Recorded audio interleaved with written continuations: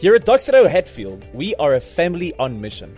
Make sure to get connected by joining us at one of our Sunday services. We hope you enjoyed today's message. Well, Doxedo Hatfield, let's open up our Bibles together to the book of Ephesians. We're in week 3 of our sermon series called Ethnic Blends, and I hope for you, as with me, that you have been encouraged and challenged so far in the Bible through God's Spirit. So in the series, we're saying that in Revelation 7, we see this picture of what's going to characterize the new heavens and the new earth, that around the throne and the cross of Jesus Christ, all these different ethnicities, it says, these nations come together to walk together, to worship together, and to work together. And so we're asking the question, if the heavens are not segregated, if the kingdom of heaven is not segregated, why on earth is the church? And so we believe it's our calling to not be a multicultural church. We've got one culture, kingdom culture. To not be a multiracial church, because there is one race, the Bible says, the human race. But we are called to be a multi-ethnic community in Tshwane of all these different groups coming together to walk together in friendship and fellowship, to work together for the gospel in the city, and to worship Jesus together.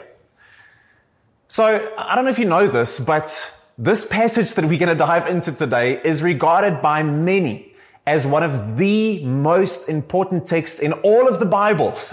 And it's because it gives us one of the most vivid and most descriptive descriptions of what salvation in Jesus is all about, of the love and the grace of God. It's so expressive in its language. But of course, as South Africans, we need no lessons in expressive language, because this mishmash that we have in our country has brought us all these great South African slang terms. When we need to express strong emotions, we use all these different words. So for instance, the word yebo means affirmative, of course, or Ubuntu. It's our common humanity. I am because we are. Or lekker. We say lekker when something is, well, lekker, of course, and, or shongololo, it's what we call those long kind of black millipedes, or braai. That's a word that works for all people. Why? Because a braai is when a barbecue becomes a cultural experience.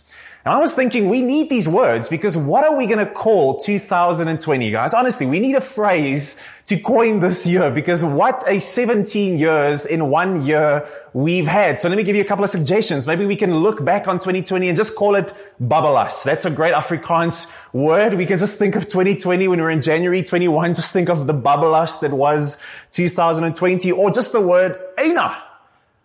And I think of 2020, or the word Icona. I love that. Maybe that's our word. But the one that I would suggest, I think we need to take when we think about 2020 is the South African slang voetsak. I think that is going to be the perfect word for 2020. It's expressive. And you see, when we get into this passage, similar things have to happen in our heart, because we are confronted in this passage by something so astonishing. It leaves us stunned.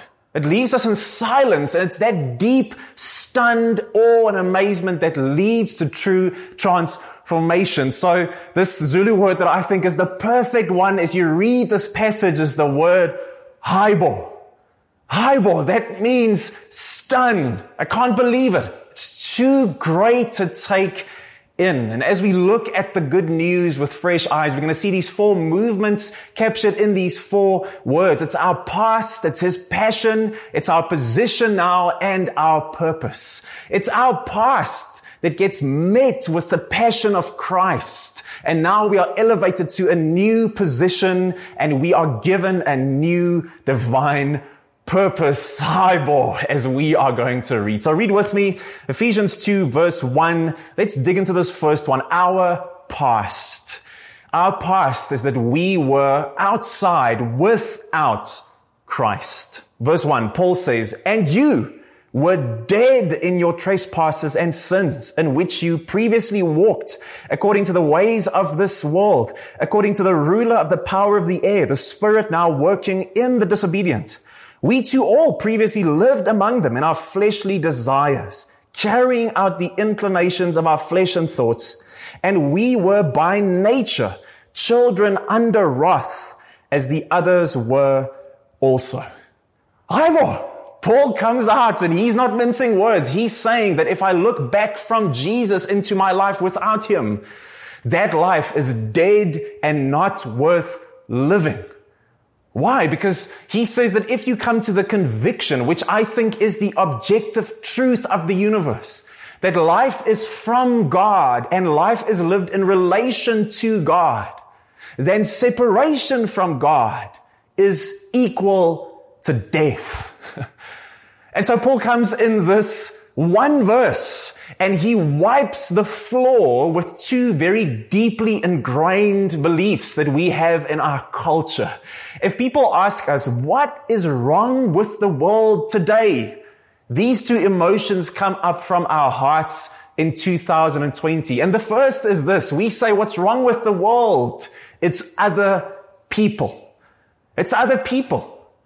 You know, we believe there is something, all of us, we have it in us. There's this sense that there is a deep brokenness and a deep perversion and something wrong with society. But our inclination is to say it's because of them. It's those people, those other people. So we build our walls and we set our firewalls on the internet and we shut our doors to keep the evil away. And mostly it comes down to, when you probe, it's people that are different from us. It's because of them that the world is wrong. So the ANC and the DA and the EFF, they all say it's the other's fault. Black people say it's white people's fault, and colored people say it's black people's fault.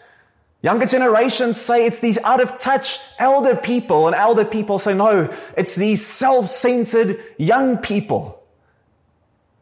People in Joburg say it's those Cape Townians, and the Cape Townians say, well, you know, there's nothing really outside of Cape Town in any way, so they just leave it be. And the capitalists say no, it's the socialists and the communists, and the communists and the socialists say it's the capitalists, and everyone says it's their fault. It's always the other. And the second thing that rises up in our hearts, what's wrong with the world, is that we believe deep down in my heart, I know I'm a good person. I'm basically good. Yes, you know, I get confused and I lose my way and I have weak moments and I don't realize my full potential, but I'm basically good. That's why the famous psychologist Carl Rogers, he kind of encapsulated this thought. He brought it into our consciousness to say that people are basically good. But what's happened is that, you know, these oppressive structures are keeping our goodness from us. And we've lost touch with our inner goodness. Friends, that is Disney theology and philosophy. You know, follow the goodness in your heart because it's there. Look to the inside because you are basically good. And here comes Paul with a double-barreled shotgun, and he obliterates both these thoughts with the most confrontational sentence you will ever hear when he says, you were dead. He doesn't say them. He doesn't say the other. Those people, he says, you were dead. He says you need to come to the place where you have such a depth of realization as to the brokenness, the depravity, the rebellion, how fatal and how deep sin is in your life. You know, G.K. Chesterton, he was this famous writer and philosopher, and there's a story that goes that once Time magazine, they sent out all these inquiries to a bunch of famous authors and asked them, what do you think is wrong with the world? And all these guys wrote back these essays and papers and just, you know, pages and pages of what's wrong. And G.K. Chesterton, he's a Christian. He wrote back simply saying, dear editor, I am. He gets it. He understood the depth of the brokenness that is in his heart is pretty much what is wrong with the world. And that's why that second word, it's not just you that confronts us, it's this word dead. It's not just that you didn't, you know, fully self-actualize. You made a couple of mistakes. You had a few boo-boos in your life. You know, the structures oppressed you. No, he says you are dead. We often think, that sin that Paul is speaking about here, it's a bunch of actions. That's what most people think. It's lying and stealing and sleeping with someone else's wife or whatever it is. But Paul comes to challenge that, to say that sin is firstly a condition long before it is an action. We are caught in sin. Sin is the water that we swim in, and therefore we sin. You don't say to someone, it's because you have gotten a runny nose and your eyes are red. That's the reason why you have the flu. No, it's because you have the flu. Why you have these symptoms. Paul is saying what's wrong with the world, the symptoms that we see internally and externally, is because of this sickness that's called sin that leads to death. I think of Jeff Dunham, the ventriloquist. He's got all these dolls, and by far my favorite one is Ahmed, the terrorist. Because, he's literally a skeleton from the Middle East. And as they have their conversation in that famous skit of his, at one stage he tells them, listen, you do realize that you are dead, right? And what does Ahmed say? Like a good individualist, he says, no, it's just a flesh wound. It's just a flesh wound. Don't worry. I can make it work. And as Paul, through the Holy Spirit, comes to confront the heart of mankind to say, you are dead. What do we say? No, we argue. We say, no, I can make it work. It's just a flesh wound. I'm just having a bad moment. I can tip the scales. I can be religious. I can do better things. I can give to the poor. I can really try harder. We don't get to this place where we realize the depth of our lostness. And so Paul says, I'm going to drive it home. If you don't believe me, let me tell you this. Number one, you walked in it, he says. And this is a theme that comes from the Old Testament, to say that the life you live is the way that you walk. So kind of a la Psalm 1 verse 1, where it says, how blessed are those who do not walk in the counsel of the wicked. In other words, Paul is saying, you reveled in this. You chose this. You enjoyed your sin. You saturated yourself in your sin. You walked in it previously. But he goes further. He says, no, secondly, you lived in the ways of the world. And in the Bible, that word world has many, many different meanings. But in this passage, Paul is most definitely trying to focus on the fact that the world is a system of belief where God has been put aside. He's been taken out of the picture. So he says, you are taking on that pattern of the world. I listened to a song the other day where this artist said that God was a girl in my high school. And I think it's a little cheeky way to actually represent what all of us in our past have dealt with, or maybe where you sit still today, where I have set God aside according to the pattern of this world, and I have made something my God. We don't have the image of wooden idols that we bow before, but it's much worse than that. I've said my career, or proving to my parents that I'm not a bum, or making sure that the person who's next to me brings me esteem, or the fact that I hurt myself emotionally to think that I don't have someone next to me. My friends, my health, my sexuality, my money, my car, my house, my future, politics. Something has become my functional God, and I destructively bow before it, Paul says. But he's not done. He's driving it even further home. So he says, not only that, but you also lived according to the enemy's ways, according to the ruler of the power of the air. So he doesn't name the enemy here very clearly, but he is most definitely trying to say you are living according to the pattern of the evil one.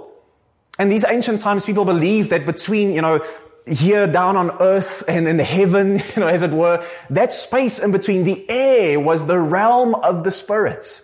So Paul is just using the lingo to say it's living according to that evil pattern that your life is unfolding. I remember one of my good friends from school, we would always go over to their house, and he had an older brother, much older than us, and he was a wild guy. And so he would introduce us to all these things. There was a pattern in his life. So he would give us these kind of softcore pornography magazines, and he would speak in graphic terms about how he would engage with the girls that he was going out with. And we, all too happy to want to pattern our lives after that. Paul is saying you were living according to the pattern of the evil one. And just when you're like, I can't do this anymore. It's too much. Paul worries. He says, no, there's one last thing. He says you lived according to your fleshly desires. You were ruled by your fleshly desires. And this is not a dualistic worldview where he's saying, the heavens are good and the earth is bad. No, he's saying living according to the flesh means that I live in such a conviction that God is the final thing on my mind. Because the first thing on my mind is to gratify the thoughts and the desires that erupt from my heart. And the tragedy that we see all throughout the Bible is that God has placed good desires, legitimate desires in our hearts. But we take those things, money, sex, and power, and we twist them into these illegitimate and perverted expressions that break us in our own souls and those around us. Paul says this is how you lived. According to the flesh, its thoughts and desires. Once a young man came to me in a kind of pastoral capacity for help, and he just blurted it out. He said, I'm a sex addict. I can't help it. It feels like it rules over my life. And I remember initially almost being shocked as a young pastor, and then suddenly becoming a bit, almost self-righteous, thinking, this poor bad man. But as I listened to the stories and as he was unfolding how this thing works, I realized the seed of what he is saying, of that sin is in my heart also. That's why the Puritan John Owen would always say that the seed for every sin is found in every heart. Paul lays the case, and just when we're like, we can't take it anymore, it's too dire, it's too bleak, and we feel, Paul, you speaking from this high tower, you this righteous person, we these evil, horrible people. What does Paul do? In a shocking turn, he goes in the Greek and he speaks from the personal pronoun, and he says, not just you were dead, but he says, I also. I was dead. I lived like this. You and I, all of us together. He looks at the past and he says, we were dead in our sins, and therefore we are children of, or sons of. That's a Semitic way to say you are characterized by. He says, sons, children of wrath. You characterized by that. That's why Jesus tells the Pharisees at one stage, you are sons of Satan. In other words, you characterized by the ways and the thoughts and the patterns of Satan. And he says, we are by nature children of wrath.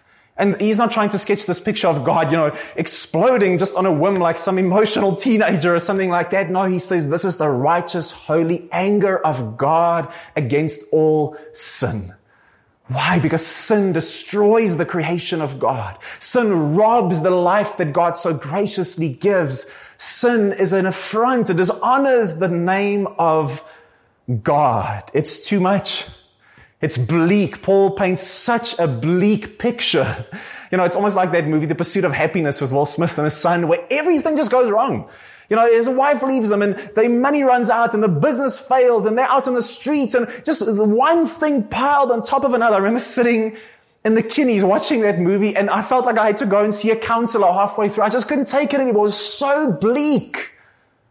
Paul says that is the reality that we need to encounter somewhere in our lives, the depth of our brokenness.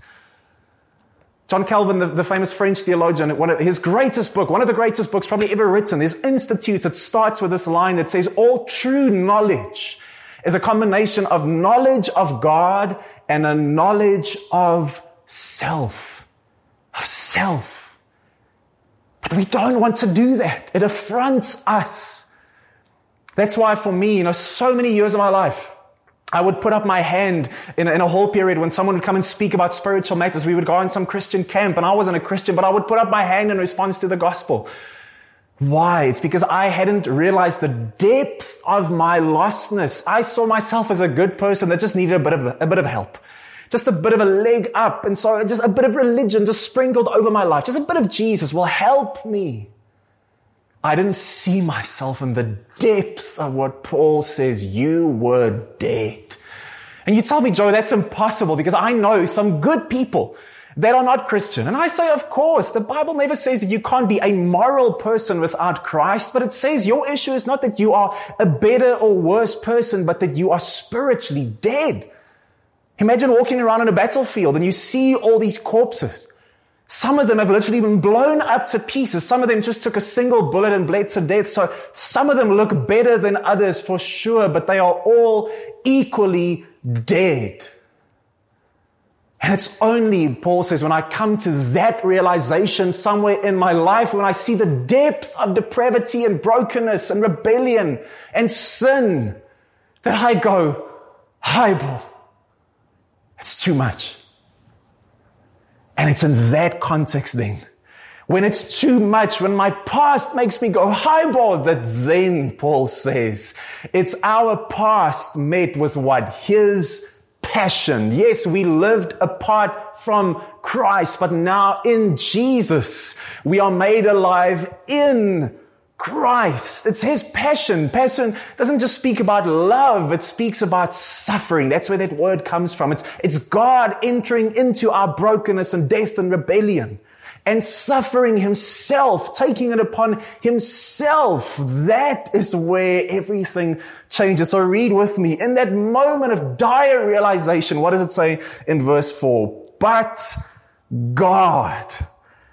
The most important words in the gospel, but God, who is rich in mercy, because of His great love that He had for us, made us alive with Christ. Even though we were dead in trespasses, you are saved by grace.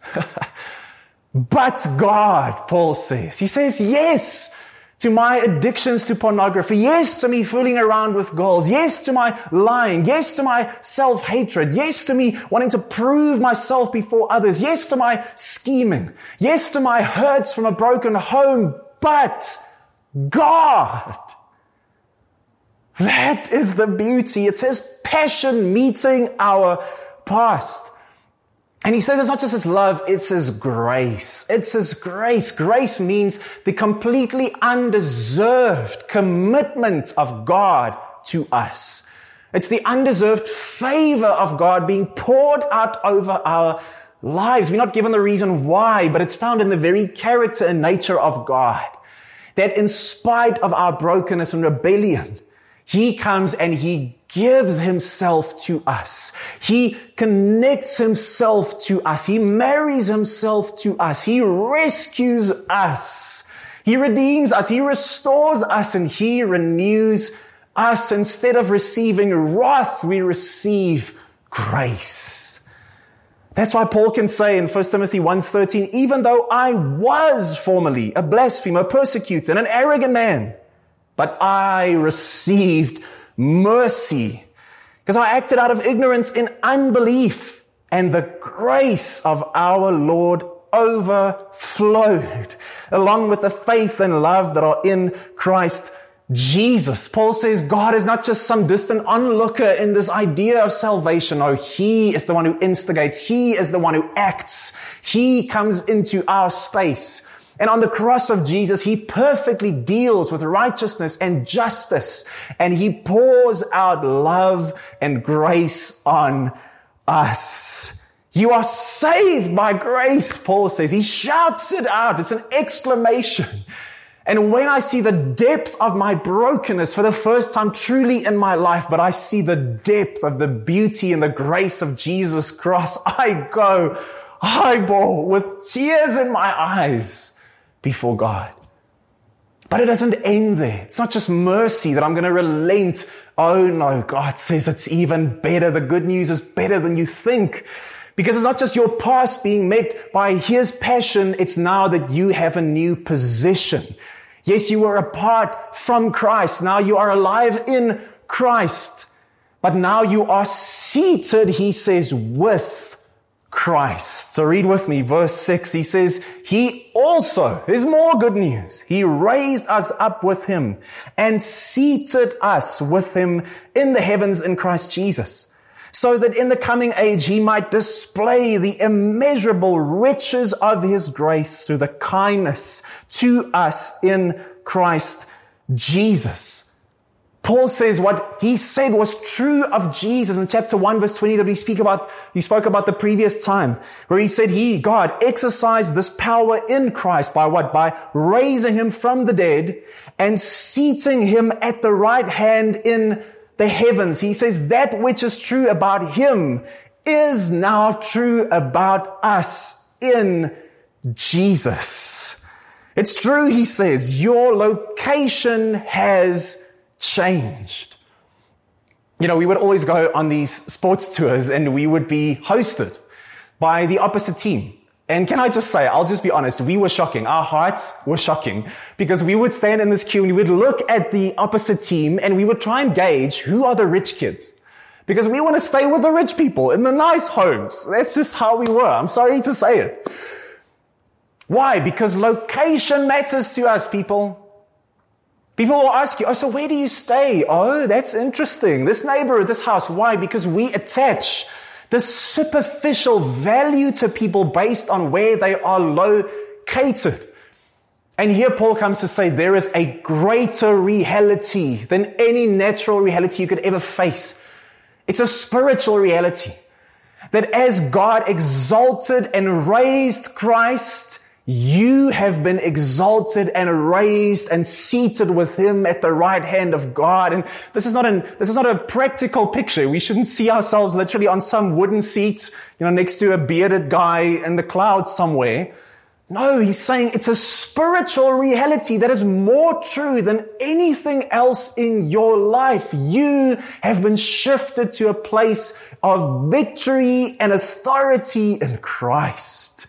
It's glorious. And he says it's specific. It's not just, religiosity or going to church or trying to be a good person. It's in Christ. It's only in Christ. It's only when Jesus becomes truly my Lord and my Savior that I'm married with him spiritually. You cannot separate the gift from the giver. It's in Christ that we are raised to victory, to authority. That's why Paul says, Romans 8:37, he says, no, in all these things, we are more than conquerors, not in ourselves, through him who loved us. 1 Corinthians 15:48, like the man of dust, so are those who are of dust. Like the man of heaven, Jesus, so are those who are of heaven. Colossians 3:2, set your mind on things above, not on earthly things. Why? For you died, and your life is hidden with Christ in God. It's like those Russian nesting dolls that you just open them up and up and up, and there's always like a smaller and smaller one. The world record for that actually has the biggest doll being more than 1 meter tall. And the smallest one is less than half a centimeter tall. So just imagine that whole day you trying to pack them out, and there's another one, and there's another one, and there's another one.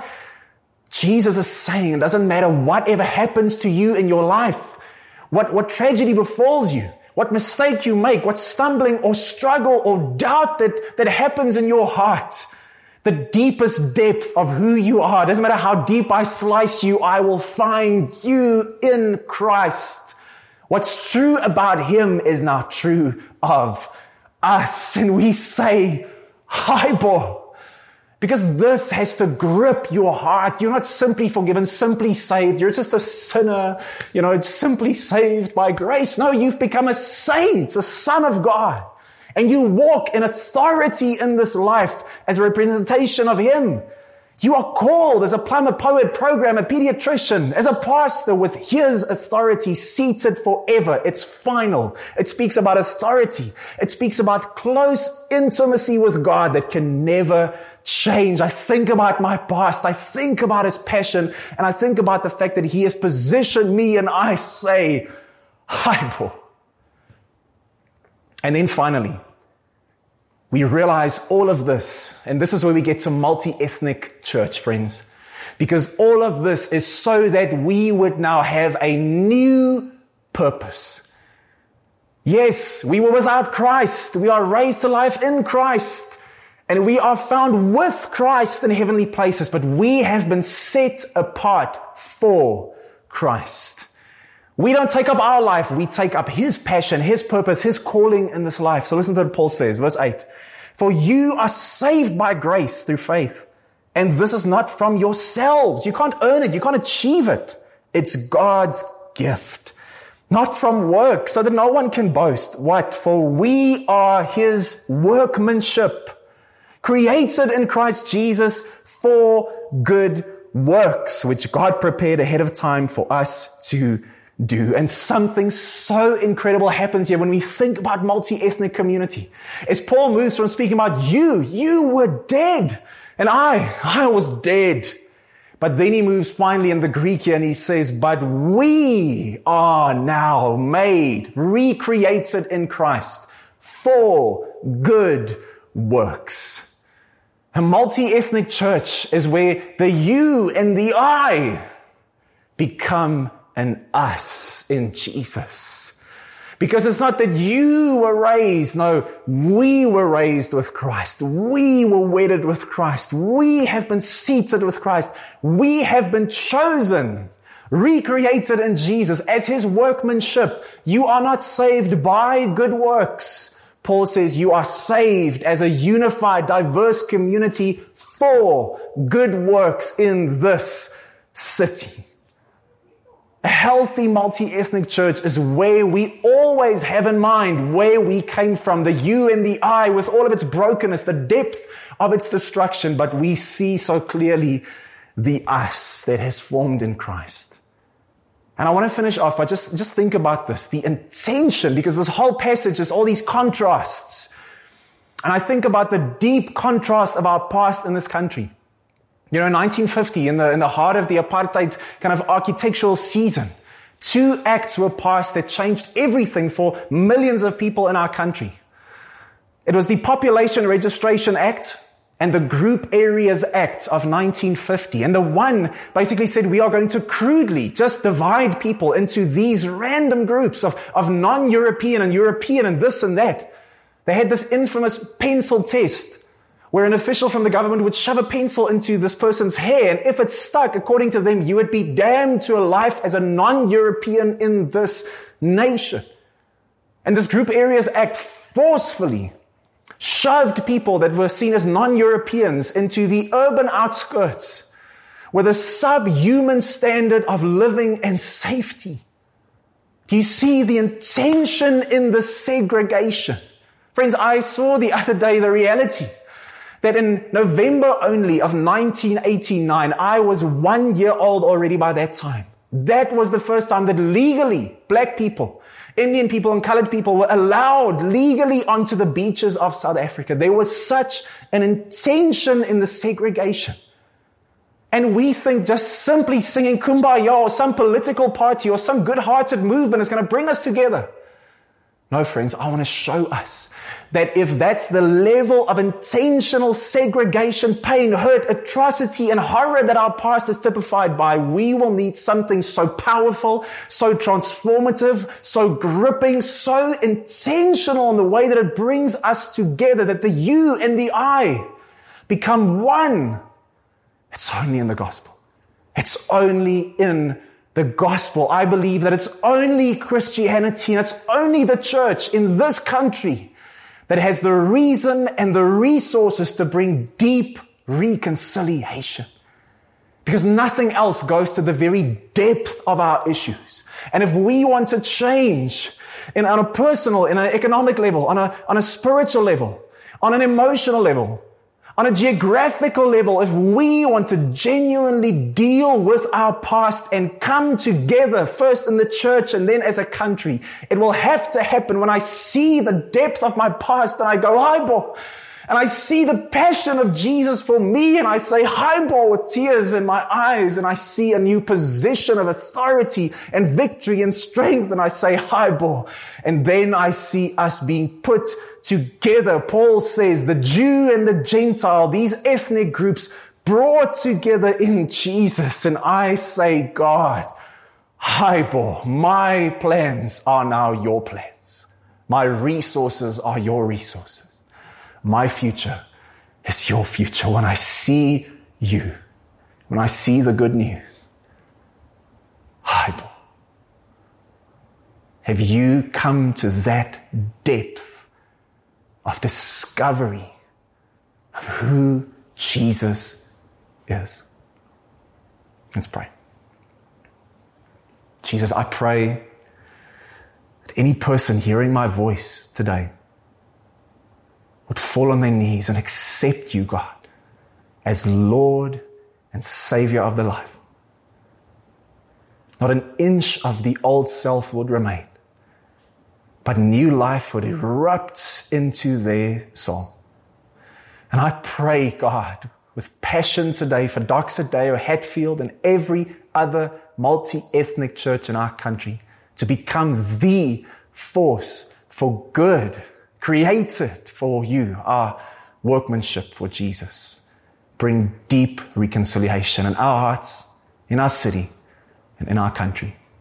In Jesus' name, amen.